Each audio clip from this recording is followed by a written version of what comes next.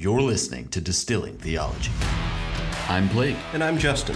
And this is a podcast pairing discussions of theology and distilled spirits. And dad jokes. Amen. What's wrong with you people?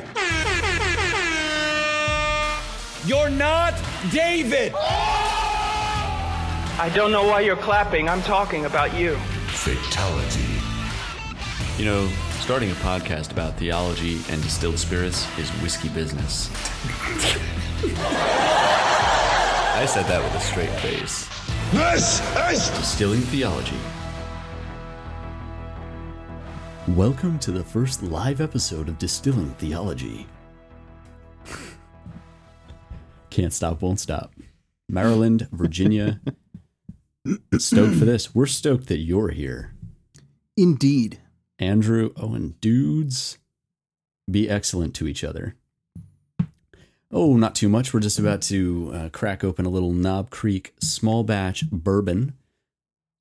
This is the 100 proof variation, and we've got some fun and exciting information about that coming to you shortly. I'm going to pour some now, and we'll get some folks, on here watching, and then we'll jump into it and do the tasting. And I'm really, really excited to taste along with you guys and to hear the notes that you have when we write in. So I'm not. We'll get there. Ted asks, where is the wine chair? Which is a reference to a meme that was posted in Distilling Theology earlier today. I am sorry to report that is a myth. I do not, in fact, own a wine chair. Hello from Arkansas. Hello from the garage. Coming in from South Florida. It's 5 o'clock in California. Well, all right. Tennessee. Excited to be not a part 5 of this. o'clock in California. That's what he says. He can't start drinking. That's just a rumor. It's 5 o'clock somewhere. It's 5 o'clock in California right now. We know. Wow, what pouring technique, Blake. Thank you.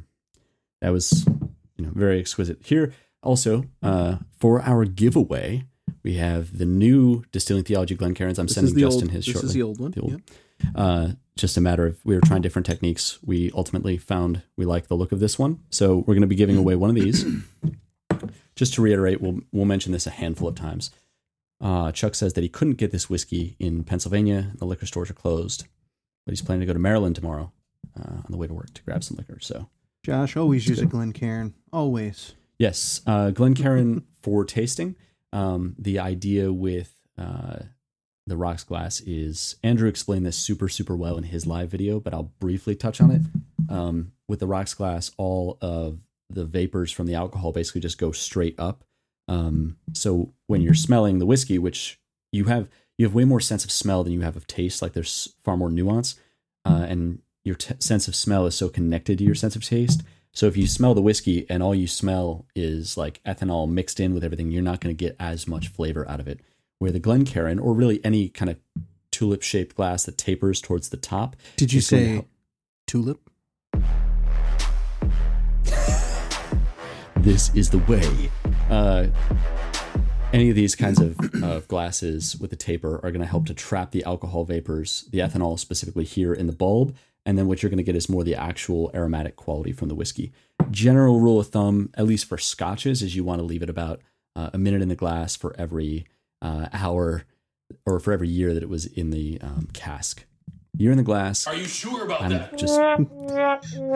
I've had to drink today is water and coffee. So you're in the glass, minute in the. You're in the cask, minute in the glass.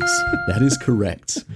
All right, so that's what's happening there. Also, for our giveaway, heyo, we have Everyone's a Theologian by Dr. R.C. Sproul, which is a great lay-level introduction to the study of systematic theology. He goes through the major headings and also explains why we should want to study theology. I think he is just one of the most gifted teachers the last century, and did a really good job communicating hands down this kind of information to the everyday Christian. Year in the glass. Year in the glass. Rest in pieces. We're also going to be giving away a copy of A Field Guide to Whiskey by Hans Afringe.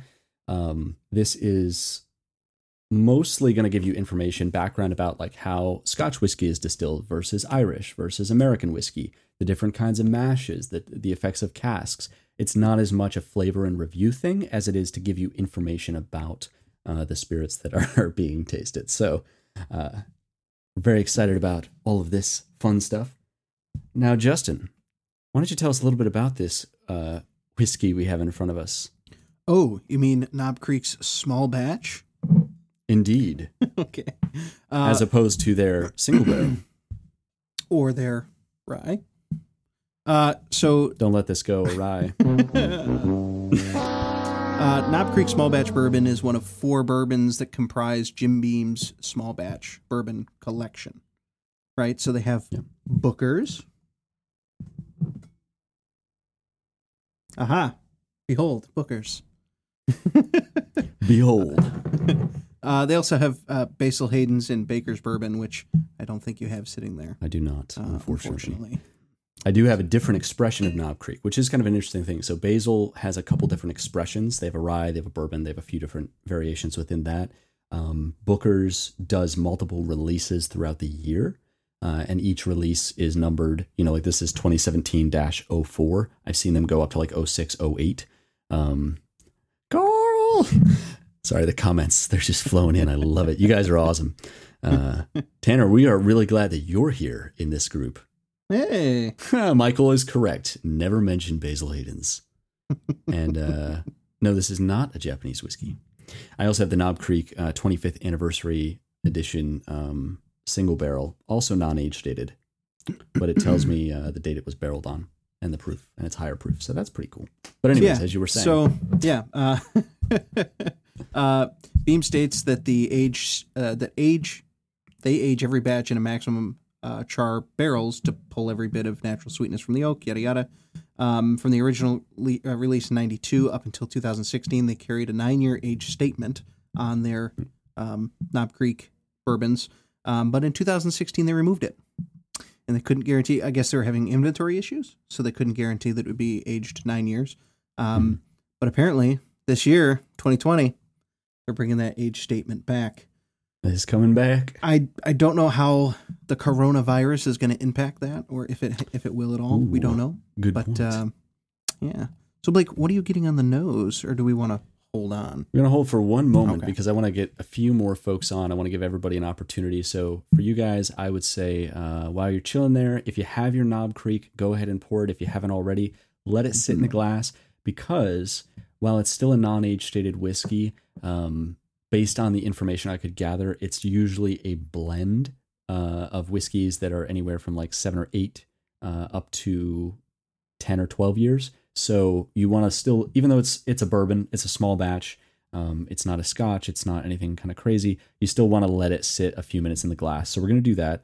I think we should open with a prayer from the Valley of Vision, since this is still technically an episode of Distilling Theology. Indeed it is. And we do open in prayer. So also, I like Grayson's comment that there is a sense of decorum brought with the matching flannels. And I appreciate that, because It was this unintentional. 100% accidental. The worst part is Blake stood up to get something before we started recording, and we're also both wearing green pants, which was unintentional. So that's just, fools seldom differ, I guess. Well said. Well said. So what are we reading today in Valley of Vision to open up our prayer? We're going to read, if you have a Valley of Vision, which I know many of you do, page 108 and 109 is a Christian's prayer. So if you'd like, I can take the reins. Yeah, let's do it. All right. I always feel like saying, let's bow our heads. But I can't read if I'm doing that. That's true. Blessed God, 10,000 snares are mine, without and within. Defend thou me. When sloth and indolence seize me, give me views of heaven. When sinners entice me, give me derelish of their ways. When sensual pleasures tempt me, purify and refine me. When I desire worldly possessions, help me to be rich toward thee. When the vanities of the world ensnare me, let me not plunge into new guilt and ruin. May I remember dignity in my spiritual release, never to be too busy to attend my soul, never to be so engrossed with time that I neglect the things of eternity. Thus may I not only live but grow towards thee.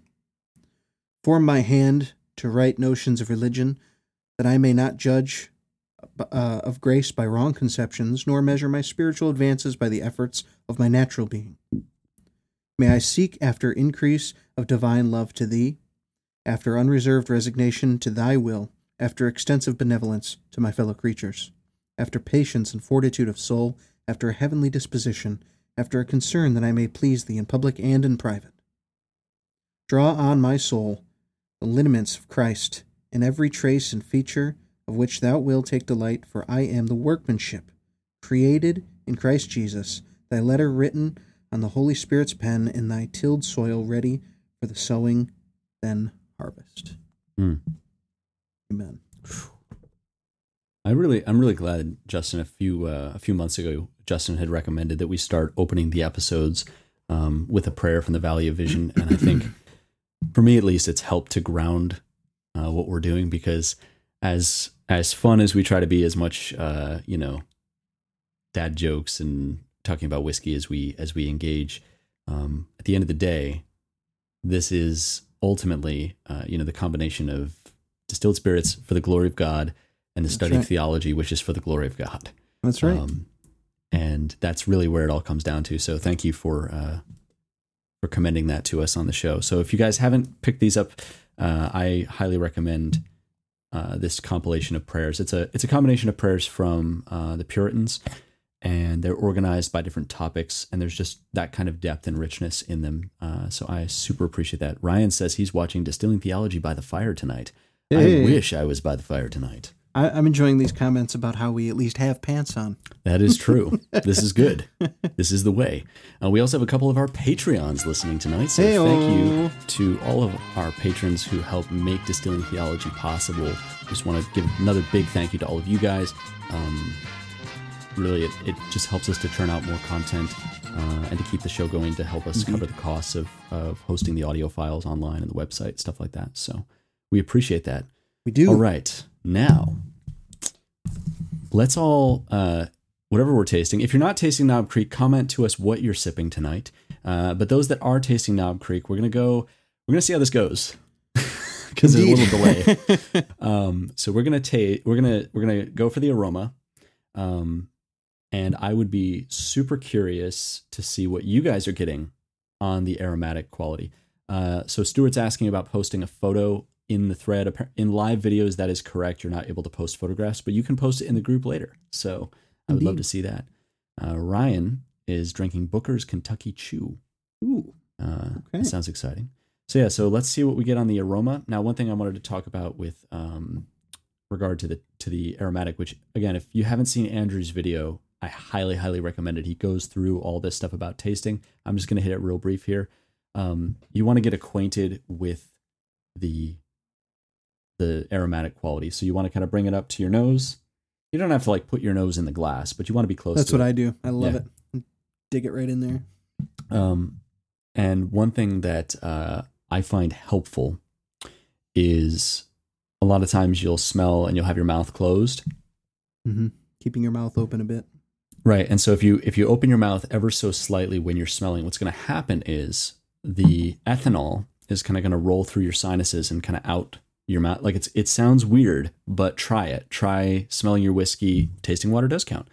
Try smelling your whiskey with your mouth closed, and then try it with your mouth slightly ajar or slightly open. Sorry. Someone made a comment about a door being ajar the other day, and I was like, that door's not ajar. It's a door. It was pretty great. It's funny because I almost said that just now as you said that about being ajar. I don't know why I said that. It can't happen. Lumberyardy. This is good. A lot of oak, lumberyardy, apple. Mm-hmm. Mm-hmm. David says he's getting notes of alcohol. I think we're on I something think he's here. right. There's definitely some vanilla. I definitely get the oakiness. So the other trick to this that I recommend to people is to go for multiple smell, get multiple notes on the aroma. Michael has really good notes there. Baked apple, heavy oak and cinnamon, vanilla. Jonathan says peanut butter. I don't smell peanut butter, but that's okay. There's no wrong way. Maybe he had a PB&J before taking a sniff. Brad says super oaky. Joshua also gets notes of apple. That's a note that can be present. That's true. You're right. Yeah, it's a simple whiskey, and ultimately, we voted for this because we wanted you guys to do something that we could all kind of sip together. And the great thing about Knob Creek, for the other, Ty, I did see that episode of the Whiskey Vault guys where they did get peanut butter. So there is something, and that's another thing is we all have different palates. We all have different olfactory senses. So we're going to have different experiences, but we can still kind of get a general sense of what's happening.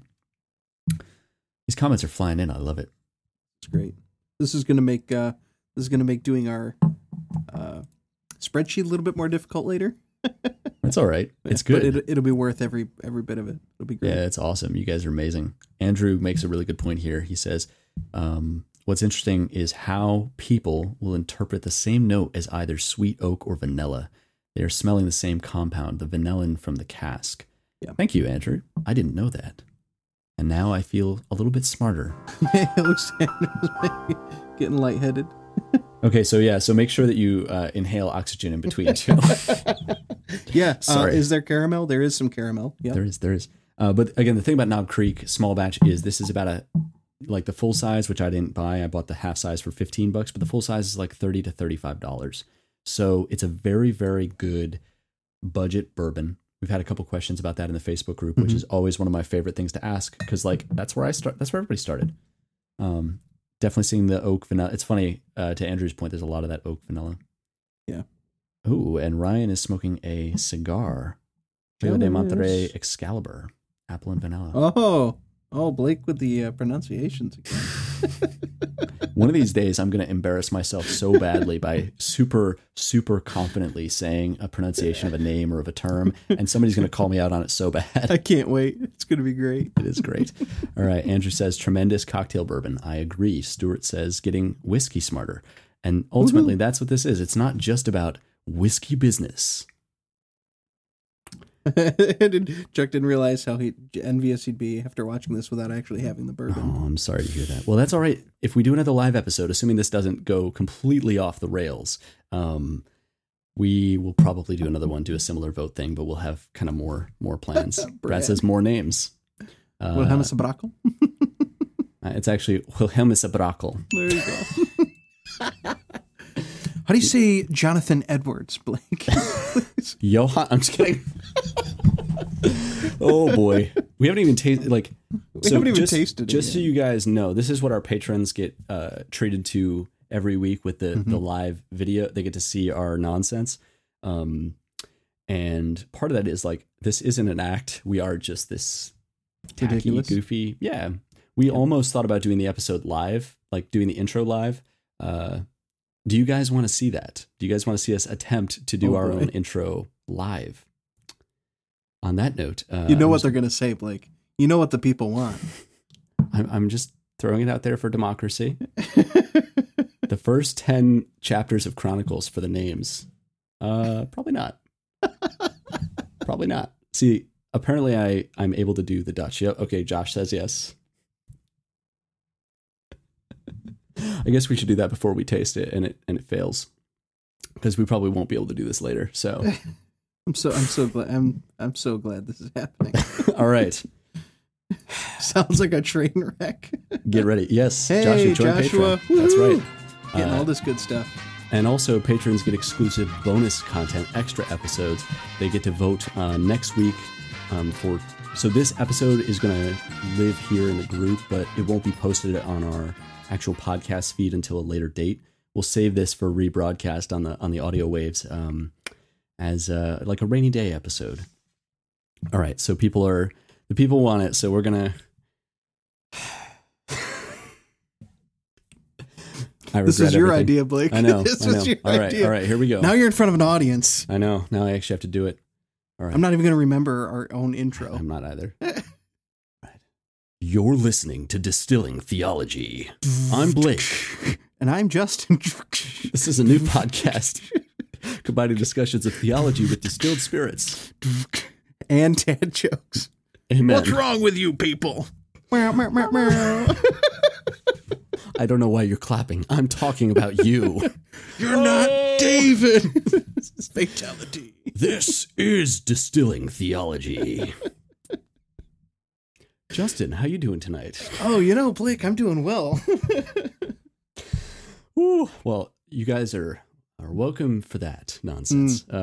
Michael asks what Ardbeg is behind me. I'm not going to get up and grab it, but that is the Ardbeg 10-year, and I also have Blade and Bow, their small batch bourbon.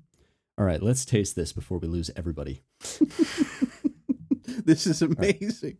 Yeah, well. This is Distilling Theology. All right. And now you guys get, this is like behind the curtain here. Since Justin and I are living 2 hours apart, we're going to say cheers.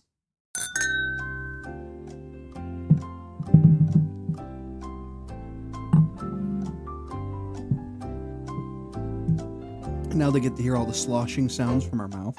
Yeah, see, once somebody made a comment about that to me, I started editing all that kind of sound out in the pauses on the actual podcast. If pastors were birds. Wow, these sound effects are professional. All right, what are you tasting? Like, I'm getting a lot of... I do see that brown sugar. Mm-hmm. I get cinnamon, like in the definitely middle. Brown sugar. I'm getting almost like a light oak and creme brulee kind of. Ooh. Yeah, it's, It's good, though. There's definitely that cinnamon you were talking about. There's some vanilla. Yeah. Even some honey, a little bit. Yeah, boy. It's going well. It's going well. Oh, we got a few. Thank you to those of you that are joining us on Patreon. I'm going to drop the link again just for a few others. You guys are amazing. We love you guys. All right, so.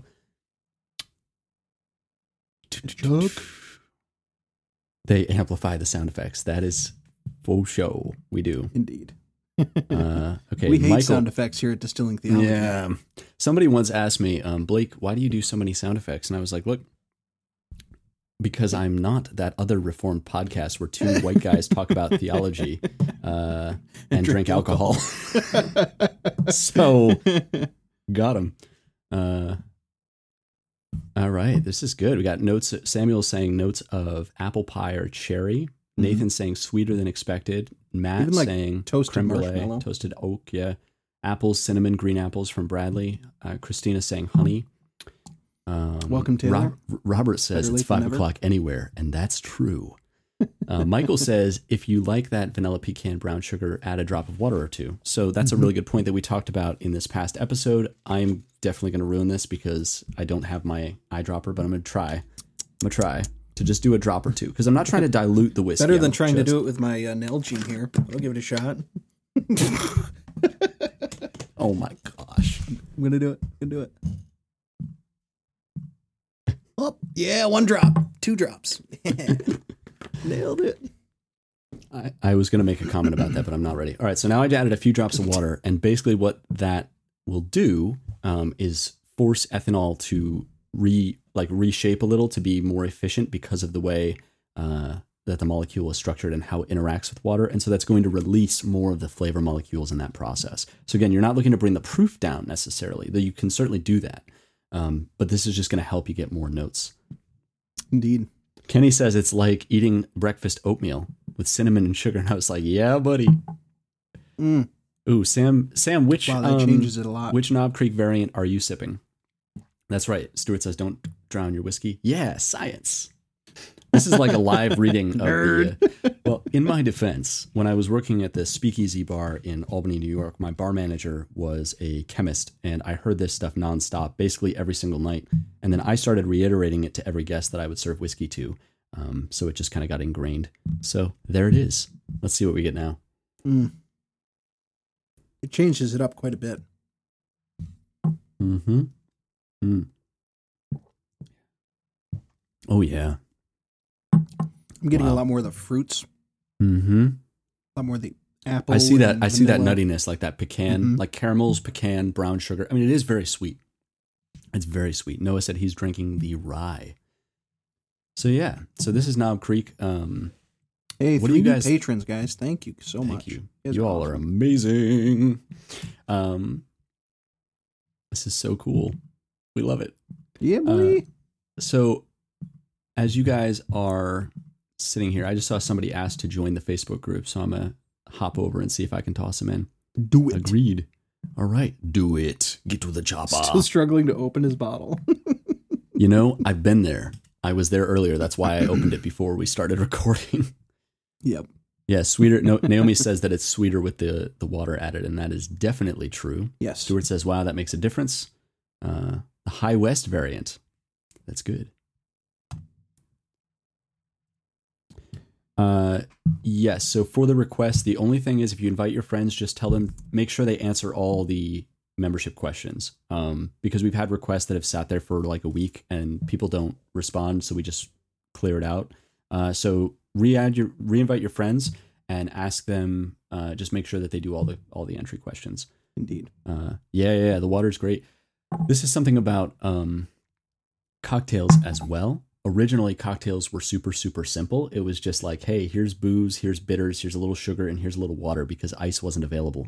And it's kind of playing on that same idea of we're going to take these different elements together to draw out a new sense of flavor. Booker's pull tab. Yeah. Ooh, John is going to be Woodford tasting Reserve. All Double right. Oat. That is something we'll be tasting sometime.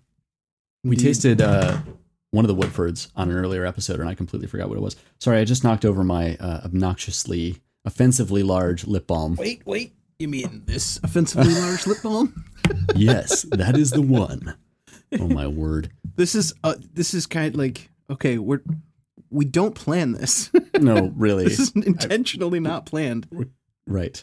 Like, Oh, boy. and now I will say we do a little bit of episode planning. Like we plan what we're going to taste, what we're going to talk about. We usually have a few notes on the whiskey. We have a few notes on like, I don't know, the theology usually. Yeah, none of the other stuff. The rest of the stuff is all usually very candid. It's just like between Blake and myself, we have like 32 something years experience being in front of the public, public speaking, engaging with people, marketing, all that kind of stuff. And so like, it's not new for us to be talking with people and being like live and candid. And so like, but because of that, and just because of the friendship we've developed over the years, we just kind of have like this natural back and forth. It's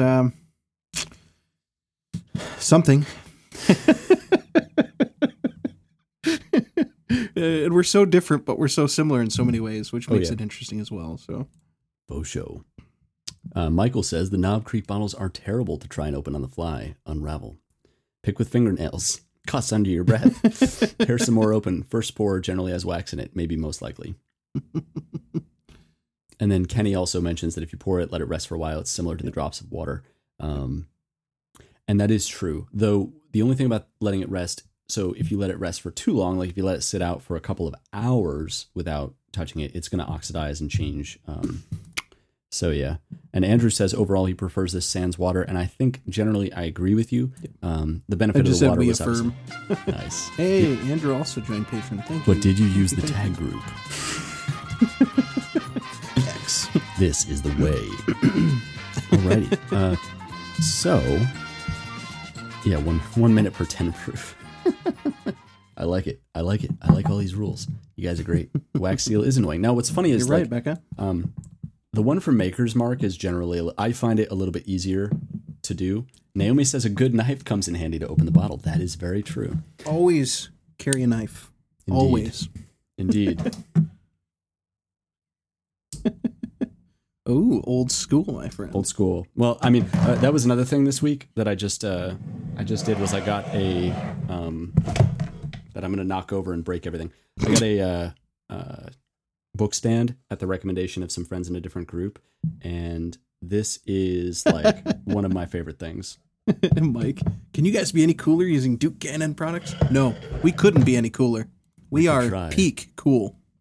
Also, This, you may not like it, but this is what peak cool looks like. we also have our new Distilling Theology rocks glasses, which will be thrown out. Oh, yeah, it's 3 a.m. How are we all here?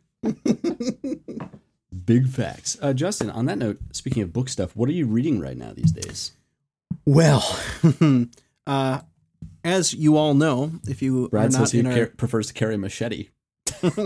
And Josh is asking chilled yeah or nay. I say it's ultimately how you want to sip your whiskey is how you want to sip it. If you're going to chill it, though, it is going to change the profile in a way that is not necessarily going to be conducive to discovering new flavors. But if you just enjoy it that way, then do it. Like, whatever. Before, Sam said merch. Before we jump into what we're reading, we are in the process of figuring out merchandise and setting up a store. Yes. We need we need some patrons. We need some more patrons to make sure that the store is not only that we can actually. Basically, what that would do is that would ensure that the store is able to be up and running, and that we can actually get quality merchandise. We don't want to give you guys garbage, so we want to make sure we can get you quality glasses. That's why we're testing these different methods of laser engraving versus sandblasting on the Glencairns and things like that. We want to get the best quality products in your guys' hands as well. So for all of you patrons that just signed up, thank you. You guys are putting us that much closer to getting merchandise available to you. Absolutely. Yeah, because it also costs money to host the online, so hosting the audio files costs money, hosting the website costs money, and then hosting the online store costs money. So these are all things that we're hoping to cover so that we can get them out.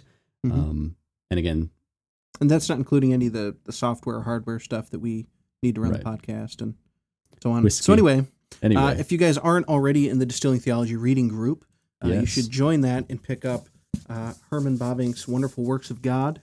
We are reading through this as a group. It is fantastic. I love it. And so I'm reading that. I know Blake is also reading that. Today, I'm only going to mention one of these.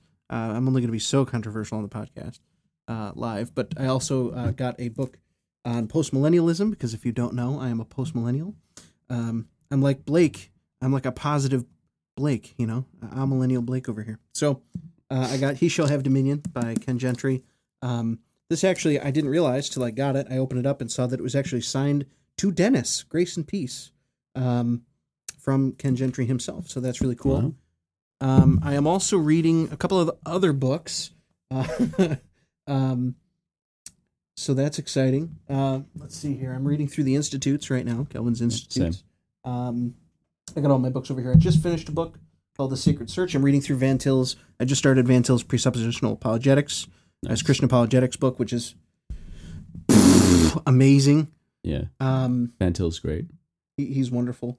So I'm reading through those right now. There's a couple others I'm kind of picking up and reading here and there. And then, of course, through the Bible through a year chronologically. So what about you, Balake? Well, I'm also working through The Wonderful Works of God by Herman Bavinck. Hey, Andrew said, so basically you're Doug Wilson. No. And as Tony and Jesse said on their podcast when they were introducing one of the other podcasts in the Society of Reformed Podcasters, the Bavcast, he's like, yeah, so basically they're doing what every other 35-year-old man is doing right now and reading Bavinck. Which, by the way, for those of you who don't know, who aren't patrons or weren't in our reading group, we are now officially part of the Society of Reformed Podcasts. Hey-yo. So, hey, that's pretty cool. Yeah, it is a doctrinally sound podcast from a Reformed perspective. So, as you said, we have no problem recommending the other podcasts in this lineup. We don't know if they would say the same. Yeah. hey, another patron, Jake. Whoa. Welcome. Well, no, this is amazing. You guys are awesome. I'm gonna have to find another Patreon recognition track beyond the Price is Right theme, because it's gonna get so worn out when I play. Oh man, it's amazing. It's so good. But yeah, so I'm reading Bavinck. I'm also working through Institutes. I'm reading through the Bible in a year, and he's reading the Messianic revelation of the Old Testament. Okay. And I'm also, I just re-listened to this on Audible yesterday, and I'm going to sit down and reread the book before we get into it. But it's All That Is in God by James Dolezal. So when I listened to it on Audible, I think I slightly undersold how technical it was when I talked about it on episode 21, because he's very in-depth. He's very nuanced. It's pretty dry, but it's also very, very important content. So for those of us that are like, if you've read Everyone's a Theologian or you're working in Bavinck, you can follow what he's saying. Like he does a good job of bringing you up to speed. He'll present, okay, here's the classical doctrine of divine simplicity or divine immutability. Sure. And here's what that demands. Here's the implications. Here's a few texts of why that's there. And now, here's all these alternative views and why these views came about, because they see X, Y, or Z as an exegetical problem. And so they present solution D. And here's why solution D doesn't work. And it's great. Stuart said he's reading Holiness by J.C. Ryle, which is a iconic classic. We affirm. holiness. And David says, Dolezal is the man. And that is no, true. you're the man, David. What are you guys reading? Obviously, you guys are already jumping in, but what else are you guys reading? Nathan is reading The Lord's Service, Jeff Myers, and Baptism 3 Views. I mean, that's the main thing. I'm listening to some books on Audible, but that's kind of an ongoing thing. So, yeah. Taylor's crushing it. Wonderful Works of God by Bavinck and The Mortification of Sin by Owen. Woo! Yeah, boy. Spice. Your Best Life Now by Joel Osteen. Yes. Oh, Matthew, welcome to be a patron. Whoa. We're happy to have you. We are just... This is crazy. This is amazing. You guys are the amazing. best. That's not actually why we did the whole episode. But. No, I didn't expect that at all. Yeah. But hey, all right. Noah's reading Wonderful Works of God, The Christ, War the Covenants, Covenantal Apologetics, Progressive Dispensationalism, and Andrew is reading the whole Christ, finishing the whole Christ, and Nathan's finishing the Fellowship of the Ring. Dope. Samuel says, if you don't Chronicles Audible, of Narnia. you aren't living your best life now. We affirm against the papists. Narnia is amazing. Amen. Bonhoeffer, very interesting. Yeah, good stuff. Interesting now, character. Let me ask you guys, do you all have any questions for us to start to us? Because we could, so what we're thinking is from here on, we could either like respond to questions, which is what we would love to do. If you guys have questions or comments, post them and we'll respond to them, or we could just talk about what we're working through in Bavinck. So, Tanner is memorizing the book of James. Sick. That's impressive. And Tozer is my favorite non-Calvinist. He's awesome. His holiness of God or knowledge of the holy is unbelievable. How long does one take a look at the Patreon? As long as it takes for one to decide to become a Patreon.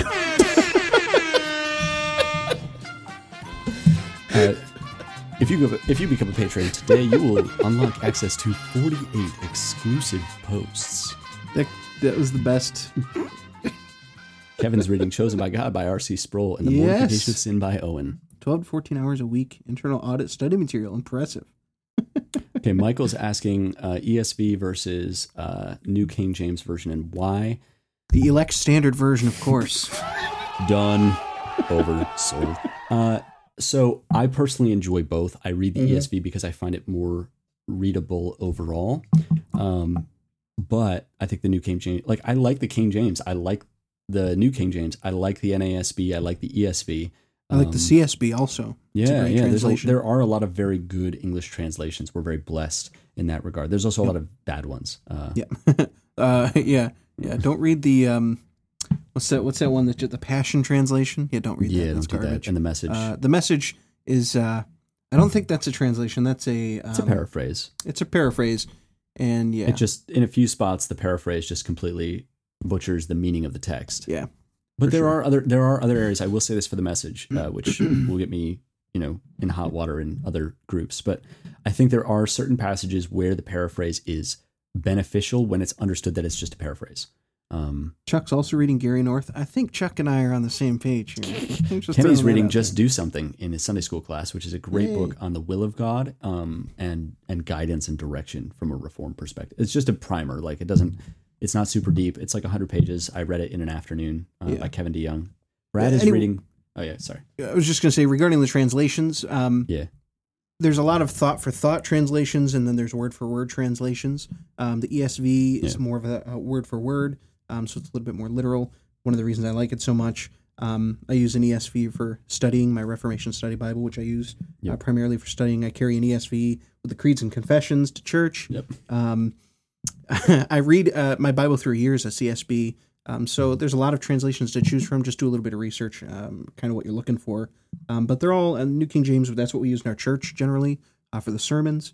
You can't really go wrong.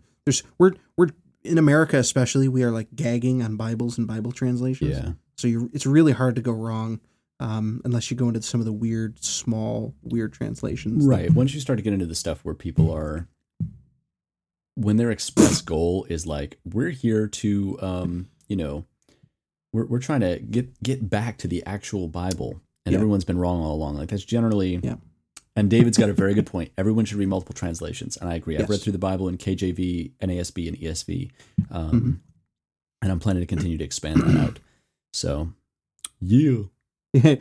Chuck says he's a card-carrying, theonomic, post-millennial Christian Reconstructionist. I'm just going to say, please don't get into fights in the comments, because I know we have a lot of... And one thing I do want to say to all of you guys, I know I say this like every week on the podcast, but I appreciate that we've all been level-headed. We've all been able to engage in conversations that are serious, that do have weight. There are real-world implications of the views that we are, challenging each other on. But I've appreciated that, like, we haven't had to lock comments on any threads or shut down posts because it was getting too spicy. Because ultimately, we want this to be a fun place to hang out and talk about theology. And I really appreciate that you guys are into that. Yes. Pick one translation and never read anything else, says Samuel. A brief summary of the exclusive psalmody position. Okay. Yeah. So, okay, I talked about this a lot. You've talked about this a lot. So there's the regulative principle of worship, which kind of is an overarching view of what I would say is probably the Reformed view of worship. In other words, we not only do in the worship service and on the Lord's Day, we don't only do what is not just strictly forbidden from Scripture, but we only do what is strictly affirmed by Scripture. Only do what God commands on the Lord's Day and for worship. The exclusive psalmody position is essentially going another step and saying that when the Scripture speaks of psalms, hymns, and spiritual songs, that's all referring to different psalms and types of Scripture. So ultimately, you would only use psalms for singing for worship on the Lord's Day. Not that you couldn't, be out in your car listening to Christian music. That's not an issue. It's just regarding the Lord's Day, regarding worship together, corporate worship, that you would only be singing psalms together. Usually that's also accompanied without music. I actually went to a Presbyterian church that was exclusive psalmody, and it was great. I loved it. And I will probably go again, and it was wonderful.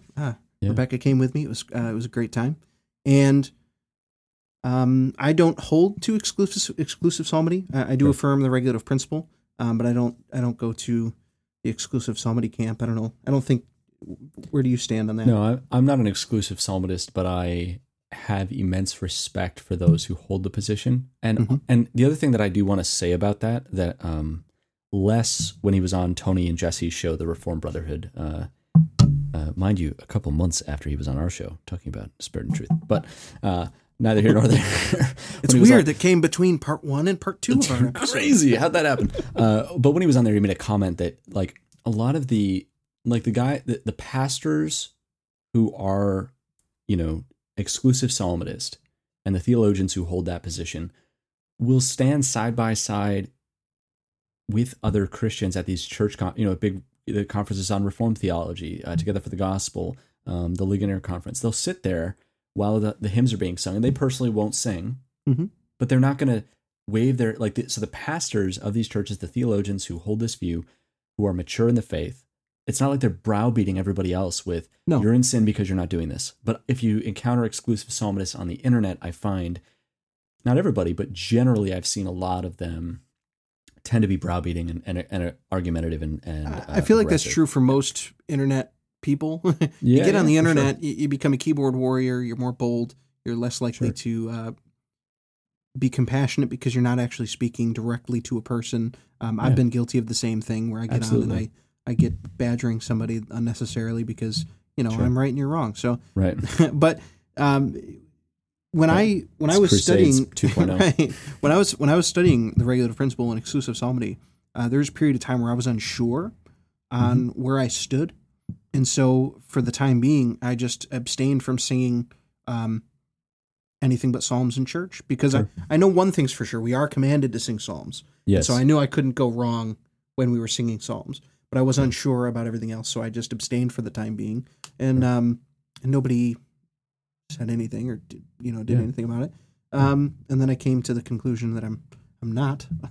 But I totally have, like you said, I have total respect for those who do, and I would never want to bind the conscience of a fellow believer unnecessarily. So Yeah, and I think I like what Chuck said. He's like he enjoys hearing guys who don't necessarily hold to it giving respect instead of trashing it. And Stuart, we're not supposed to be starting a fight right now. Stop it. we'll save that for another episode, which is coming some point, but not yet because we still got to get through systematic theology and a few other beefy topics. Yes. And that is one thing too that Justin and I don't agree on everything. There are a few points where we What? I know. We have major disagreements on a few major and significant issues, and yet there's unity and fellowship in Christ. Mm-hmm. And I think that's what, I think I heard Piper sing it this way once. Yeah. Obviously, when there's two opposite opinions about a particular issue, let's say baptism, Sure. somebody's right and somebody's wrong.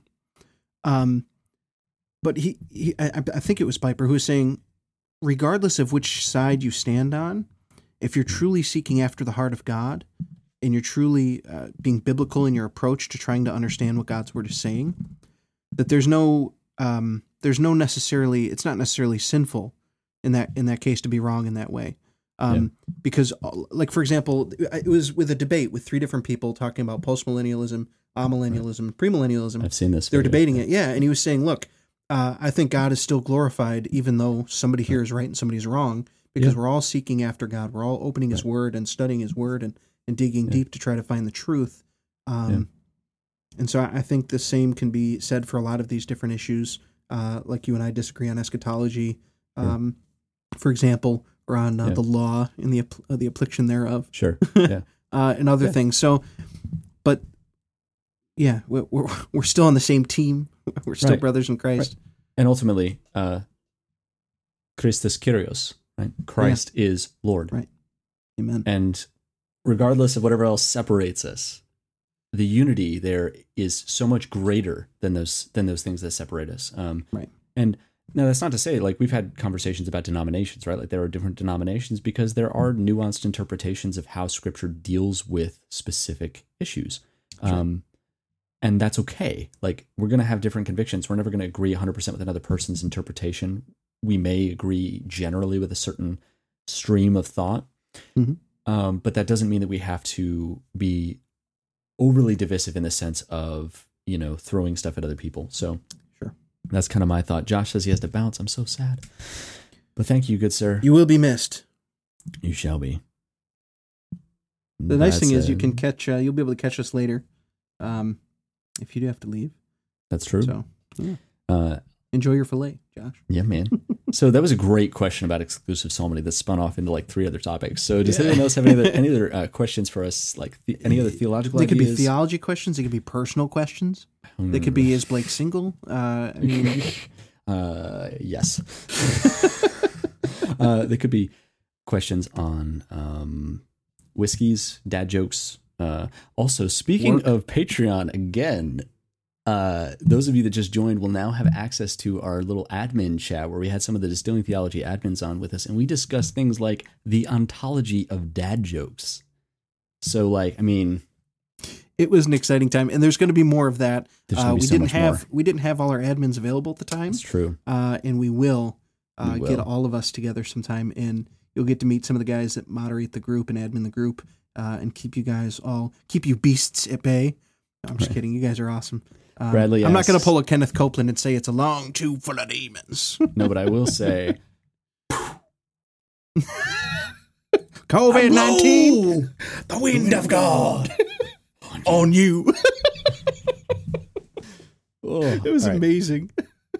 Brad asks, is whiskey better? And he has whiskey without the E, meaning Scotch whiskey. So the answer is an unequivocal yes. Yes.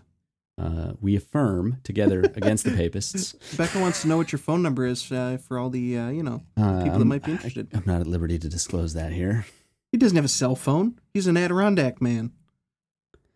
Okay, and then we've got, I put whiskey on my ice cream. Was I wrong? No, that is not sin. In fact, in the book of Second Opinions, chapter 5, verse 16, we affirm this. No, actually, I think it's in the second Häagen-Dazs confession that affirms that. Matt wants to know what our preferred rye is for mixing. Ooh, okay, so Knob Creek Rye is fantastic. I don't have it here with me, but I do have it in the house. Very affordable. Rittenhouse Rye is my go-to. It's about a $20 bottle. It's bottled in bond, so it's at least 4 years old. It's 100 proof, and it's just really, really good cocktail rye. Alternatively, Old Overholt bonded rye. They have a non-bonded that's 80 proof, and they have bonded at 100 proof. Is a great mixing rye. Again, the thing with that you're getting is less than $25 for the bottle, 100 proof, so it holds up really well against dilution. That's my thoughts. What are your favorite? Well, as someone who's clearly the expert on mixing drinks, I don't even mix rye. You know, I stick directly with beer. I mix my beer. Fair enough. With a glass. The beer with the glass makes a great beverage. With the water. Yeah. The air. Yeah, the oxygen. The oxygen. Honestly, that Prohibition style Jim Beam rye that we tasted early on. Yeah. I feel, I don't know because I don't mix drinks, but I feel like that would actually be pretty good for mixing. It would be. A few others. I mean, those are really the main ones. Like Bullet Rye is a little pricey for mixing, personally. But let's see. Brad says, "What are your favorite cocktails?" My go-tos on any like if I just want to sip something and I'm not trying to do anything special, I'm going to make myself a Boulevardier, an old fashioned, maybe a Negroni. Lately I've been making myself a Mezcal Margarita, but that's kind of at the mercy of, do I have limes and do I feel like doing the work? I'd rather stir a cocktail most of the time. So like old fashioned, Negroni. Old fashions are great, man. I love old fashions. Super good. And good old Moscow mules. Heck yeah. How do you interpret and apply the second commandment? Before you jump into that, since we're on mixed drinks, fair enough. Kenny wants to know the perfect ratio Knob Creek to Kool-Aid. That is up. I'm going to throw that to you. Yeah. So for every 4 ounces of Kool-Aid, you want to put in 2 ounces of Knob Creek. Yeah, that's good. I got to. I do see a few other questions here that are a little shorter than that one on the second commandment, so we'll come back to that. Any infringement if I open a bar and call it Distilled Theology? Yes. Because we're going to do that 100% at some point. Becca wants to know the most controversial viewpoint that we each hold. I know mine. Yeah, I know yours too. I honestly don't know what mine would be. Probably Calvinism. Not controversial. I mean, seriously, like that's probably the most controversial mainline view. That would be true for both of us. Yeah, that would be true for both of us. Within the Calvinist circle, I'm a theonomist, so that's quite controversial. People either love it or hate it. And that's fair. I am totally okay with being on, wait for it, the dividing line. But I'm not talking about the podcast. Oh my gosh, that was good. Though I have met James White. He's amazing. Yeah, it's good. Great now guy. We're going to get that crossover, the most ambitious crossover since Avengers Endgame. Brad says, if someone were to watch Tiger King, what would you recommend that they drink with it? Well, first of all, I would say that's a matter of personal conscience. I'm not going to bind anyone's conscience and say you should or should not watch a depiction of total depravity for 8 hours, but that is a matter of conscience. The same as jello. If you were to do it, I would say probably drink that Screwball whiskey that tastes like peanut butter. That would probably be the most appropriate thing you could do. Oh, that makes perfect sense. Right. That's because that's something. I actually have a bottle of that. Nolan asked me, he says there are some awesome beer cocktails out there. Have y'all ever have a flip cocktail? Actually, yes. So flips are one of my favorite things. I actually did a live video a couple weeks ago where I showed a variation, like a flip cocktail style. And Irish Carbone? Yeah. And I've done flips where I use beer. I've also used beer in effervescent cocktails. So I made an Americano variation, but instead of using tonic or club soda, I used an IPA. So that's what gave it the bubbly quality. It was actually super interesting. All right, second commandment, Blake. Come on, answer the question.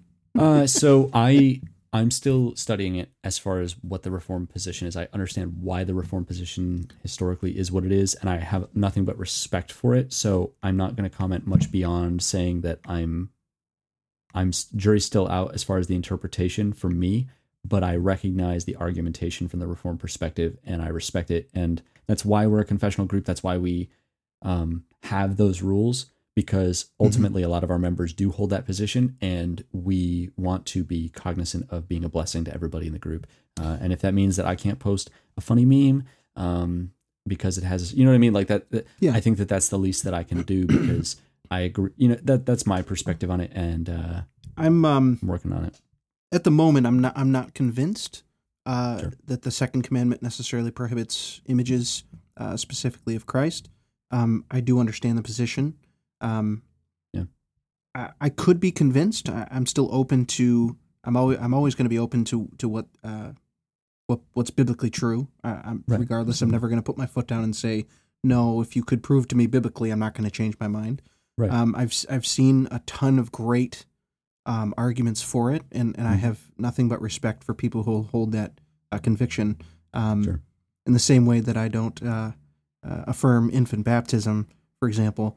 I have nothing but respect for those who do. I understand the heart behind it, and I understand the argumentation for it. Although y'all may argue that I don't understand, I do. I just don't agree. And Sure. But I have nothing but I would never want to step on the toes of anyone who holds those convictions, because I totally have respect for that position, and I actually have admiration for those who hold to that view of the second commandment, because I know it's coming out of a heart of reverence and awe, in wanting to honor God in the most glorifying Sure. way to Him. So, Sure. Right. But yeah, And ultimately, that's what we're all striving towards, right? Is how do we love the Lord our God with all our heart, soul, mind, and strength, and love our neighbors ourselves? I want to read this comment real quick from Kevin. He says, Yeah, "Thank that's you good. all to everyone in this group. I very much appreciate the grace everyone seems to show towards these different positions. I'm in the Reformed camp, and I'm often disappointed in how people are often treated. Class group of people. That is exactly, the whole point of the group that we created. We wanted to create a group where people could feel comfortable sharing their convictions, and being open and being able to have good biblical conversations with Sure. brothers and sisters in Christ. Unlike some other Reformed Facebook groups where people, it's almost like people are trying to convert fellow Christians Sure. to Christianity, Yeah. and Yeah. we want to make sure that we keep and maintain just a level of mutual respect, because we're all in the same team here. Right. We Yeah. want to love each other. We don't want to. So yeah, we love hearing that feedback. That's amazing. We That is. really appreciate that, and that's what we're aiming for. Yeah. And to that point, I also want to say, like, just because we are a confessional group, not everyone in our group is confessional or is Reformed. And that's okay. Like, that's the point. And if you have a question about a Reformed perspective, please ask it in the group. All that I ask and all that we kind of ask as admin team is that you ask in a respectful tone, that you don't come out swinging something, as an example, using Calvinism as the example. That's the easy target to say, well, what does the God of Calvinism, if you start your sentence like that, your post will probably not survive. Right. But if you say, hey, I just don't see why this, I don't understand. Can somebody explain it to me? Yeah. And then not argue with everybody when they explain it to you. I think that's really what we hope for in this group, and it's what we've seen. There was a question earlier this week about home churches, which, depending on your church polity, there's a wide variety of perspectives there. I'm not going to get into the specifics of those, but I appreciated the charity in those comments and the way that people addressed it. I thought was very mature and becoming of believers, and so I'm appreciative of that. Ty said, "Are we for or against the Gospel Coalition here?" I'll just say this: take every article that you read from the Gospel Coalition, one-on-one. You're going to Sure. get with any online news or articles that you're going to get. You're going to have hit and miss no matter where you go. So I would say use discernment like you would anywhere else on the internet. Yeah, absolutely. Brad says, Blake, can you tell us about the grass in Israel? So 2 years ago, I got to go on a trip to Israel, which was it was awesome. And you and I maintained a Snapchat streak the entire time you were in Israel. That's really embarrassing that you admitted that, but there we are. Also through the Congo, when I was in the Republic of the Congo. But to the point about Israel, I have to answer this. Jonathan Wood says, how about Pulpit and Pen? Trash. Yeah. Basically, Pulpit and Pen is what happens when people get on their high horse so high that they forgot that they have to climb down off of it at some point, and they just decided that everyone else is dumb but me. and they start writing scathing things about people that totally misrepresent and mischaracterize fellow Christians. And I can't, so, to what I just said about showing charity, to the opposite side, things like that, where people are openly slandering and propagating false statements about fellow believers, is a violation of the commandments of God to believe the best about that. And what does it say? Hope, or love believes all things, endures all things, hopes all things. And that's in reference to our love for one another, that we assume the best of the other person. And places like Pulpit and Pen do not do that. So we deny Pulpit and Pen. I don't know. I mean, I don't mean to speak for you, but I affirm. We affirm. Yeah. Ted said, what's her position on Mark Driscoll?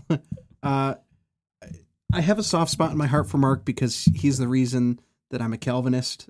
God is ultimately the reason, but God used Mark to bring me into the Calvinist camp, which ultimately led me to Piper, to Sproul, and then to everybody else naturally through there. So, and I was a very angry person, so I think I identified a lot with him as well.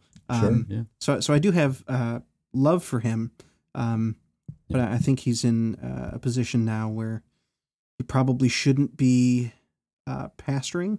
Yeah, he needs to repent, and he needs to get under good eldership, basically. Like, he needs to submit to, whether you're a Congregationalist or a Presbyterian, there has to be accountability for the pulpit, for both the content of the doctrine preached, but also for the ministry and for the pragmatic aspects of that and how you treat the other people that you engage with. And but it's something that we should pray for him.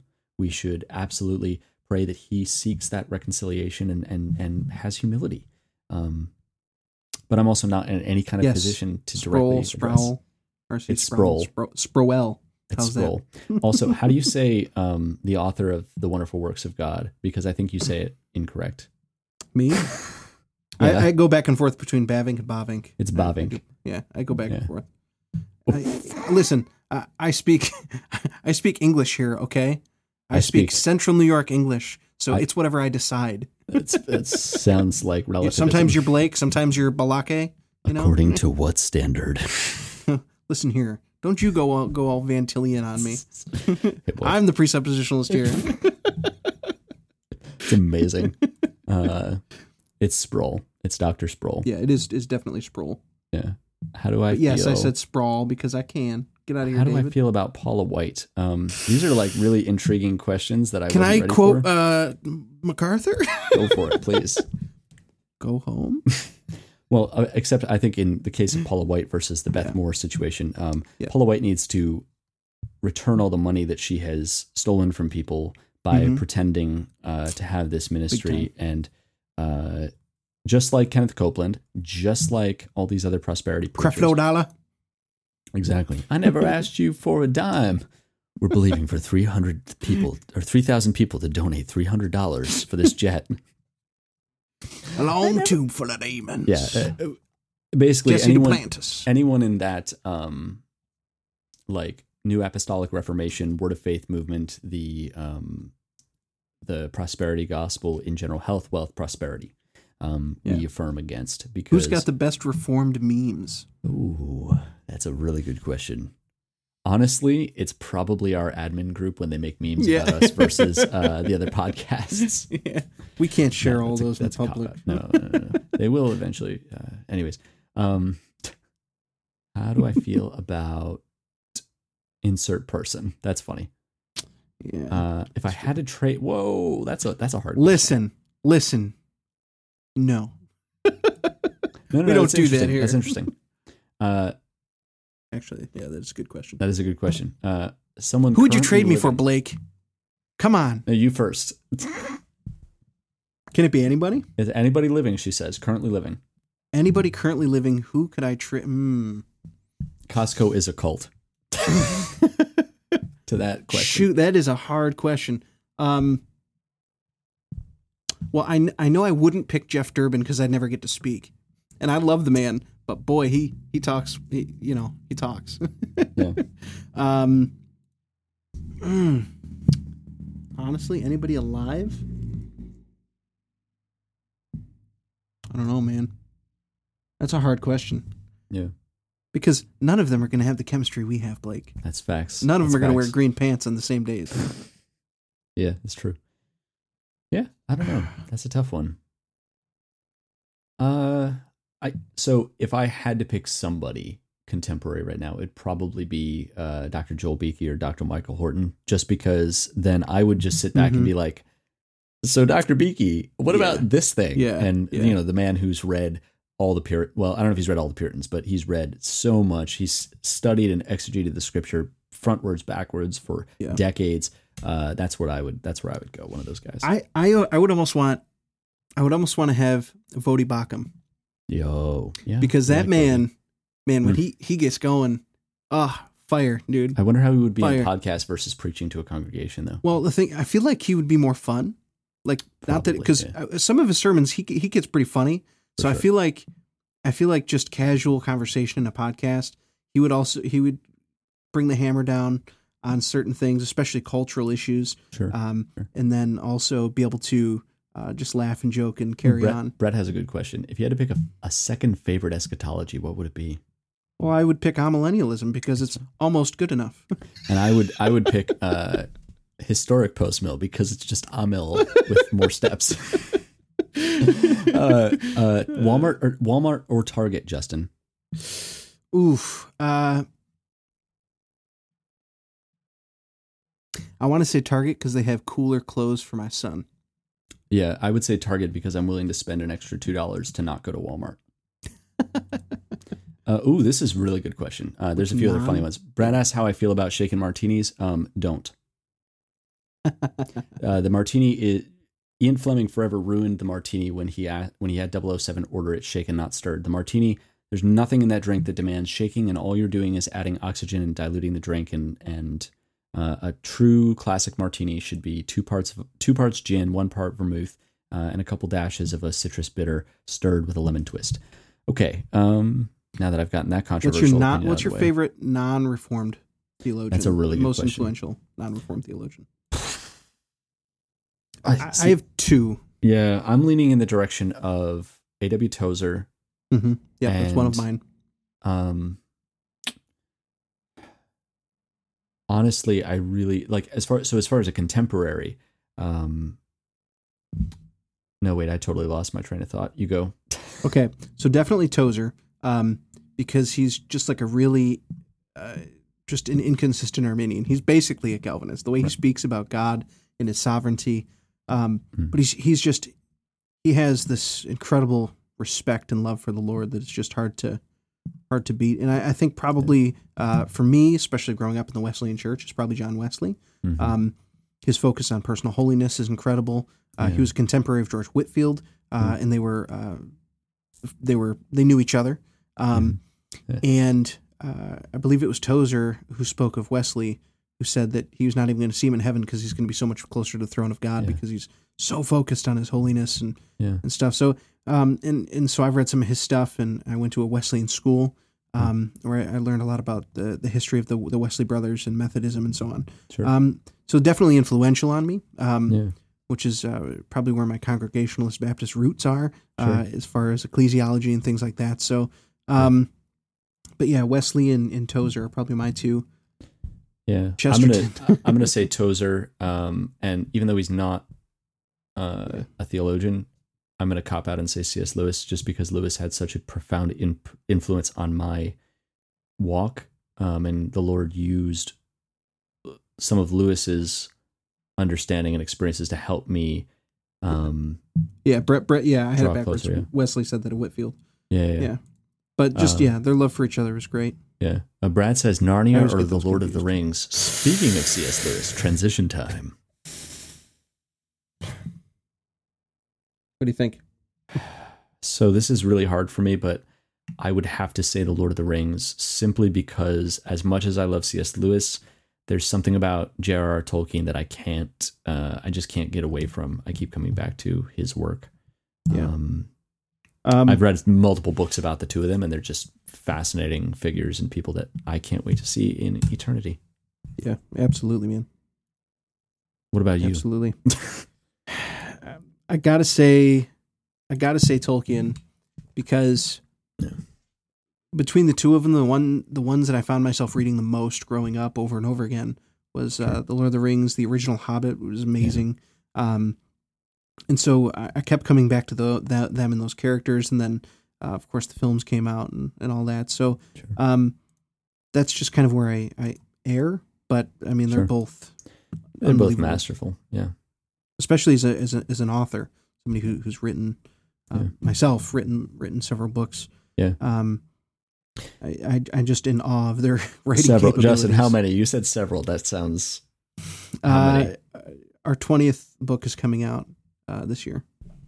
20th anniversary in 2020. Several.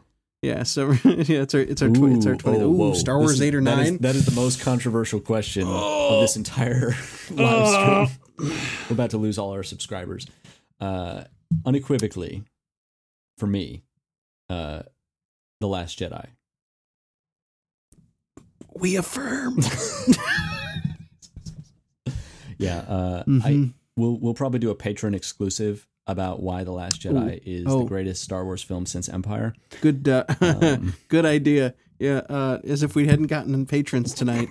I mean, if you guys want to see the spice, if you guys want to hear my rationale for why I would vote for the abomination of The Last Jedi that ruined childhoods and destroyed Star Wars. How dared you? Join our Patreon to see more. On a scale of 9 to 11, how amazing is The Return? I'm going to abstain from commenting because ultimately I'm glad a lot of people really enjoyed it, and my personal feelings towards it really aren't related to my feelings towards The Last Jedi. It's related towards just the quality of the film. But anyways, what's up, guys? Who wins? This is getting a little wild in here. It is. Unsubscribe, dislike. No. Who wins, Bachem or Durbin? Oh, Bachem. I don't know. Well, I think it depends on the context of the fight. That's fair. That's because totally fair. you have different rules for martial arts versus what is Bachem? What is he? Jiu-jitsu? I don't even know what he's. I think Brazilian Jiu-Jitsu. That sounds right. Someone's gonna know. So it really depends, I think, on the context. And I know if, but I also know that Jeff carries a firearm as well. So yeah, but so does Vody. He probably does too. I think he does. In the current, someone's watching standing fight, the Vody. Films, the MCU films. Which is your favorite MCU film? I want to refund. My favorite Marvel film. Yeah. Probably the original Avengers film. Really? Joss Whedon was one of the writers. He's one of my favorite ever. And the humor was just right. Sure. In that film. So that's probably my favorite just as far as presentation goes overall. But of course, I enjoyed the Thor movies. Yeah. But that's just because of my weird fascination with Norse mythology and things like that. Yeah. Mine would be. I know yours. Go ahead. You know mine? I'm. Go ahead. I'll see if I'm right. So what I think is the best overall like if you were to stand it alone, but also best in the series, for me is Winter Soldier. But as far as my most enjoyable, like the one that I will rewatch the most is honestly Endgame, just because that movie gives all the feels. So there's fair. That. That's fair. This is good. I am enjoying these opposition questions, but I am curious. Do you guys have any whiskey or theology questions? A few more questions in here. A few more questions. Yeah. And then I have a son to put to bed. That's true. That's true. What opposing theologians would you want to see debate eschatological views?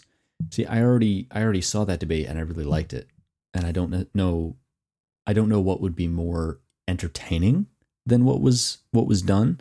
That is, of course, Sam Storms, Doug Wilson. I forgot the premillennial guy with John Piper moderating an evening of eschatology, and it's super super fun. It's because neither you or I were are premillennialists, so we didn't focus in on as much.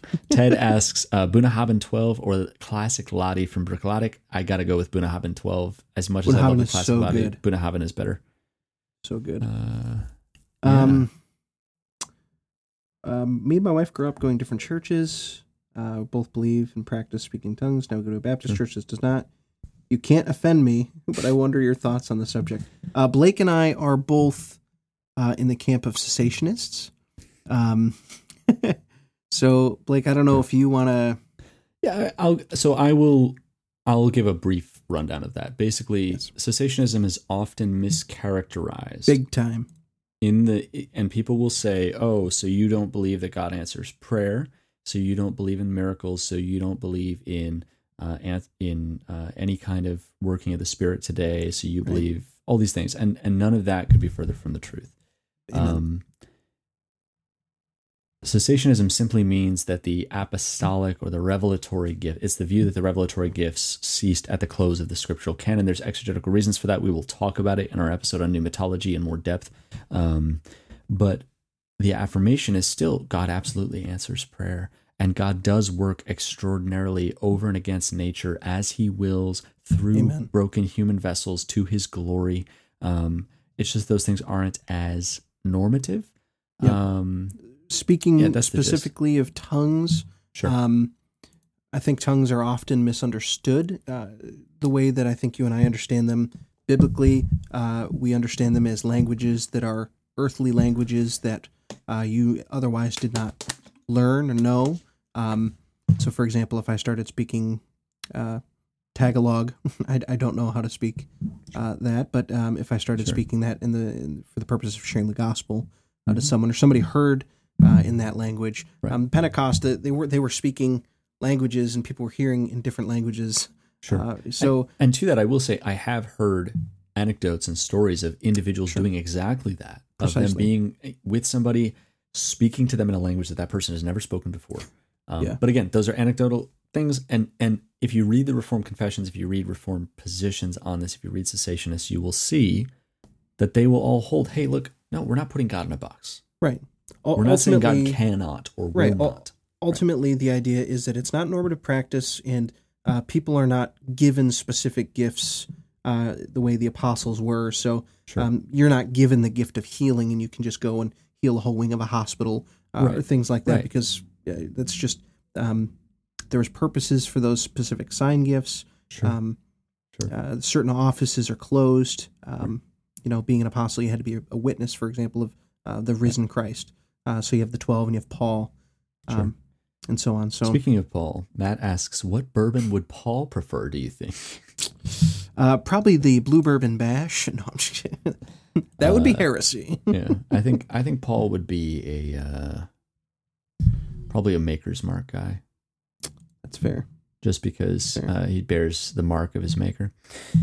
Lagavulin is as amazing as Nick Offerman says, and more. I have only visited a handful of distilleries. We are getting right to the end of this thing, so thank you guys so much for joining our first ever live episode.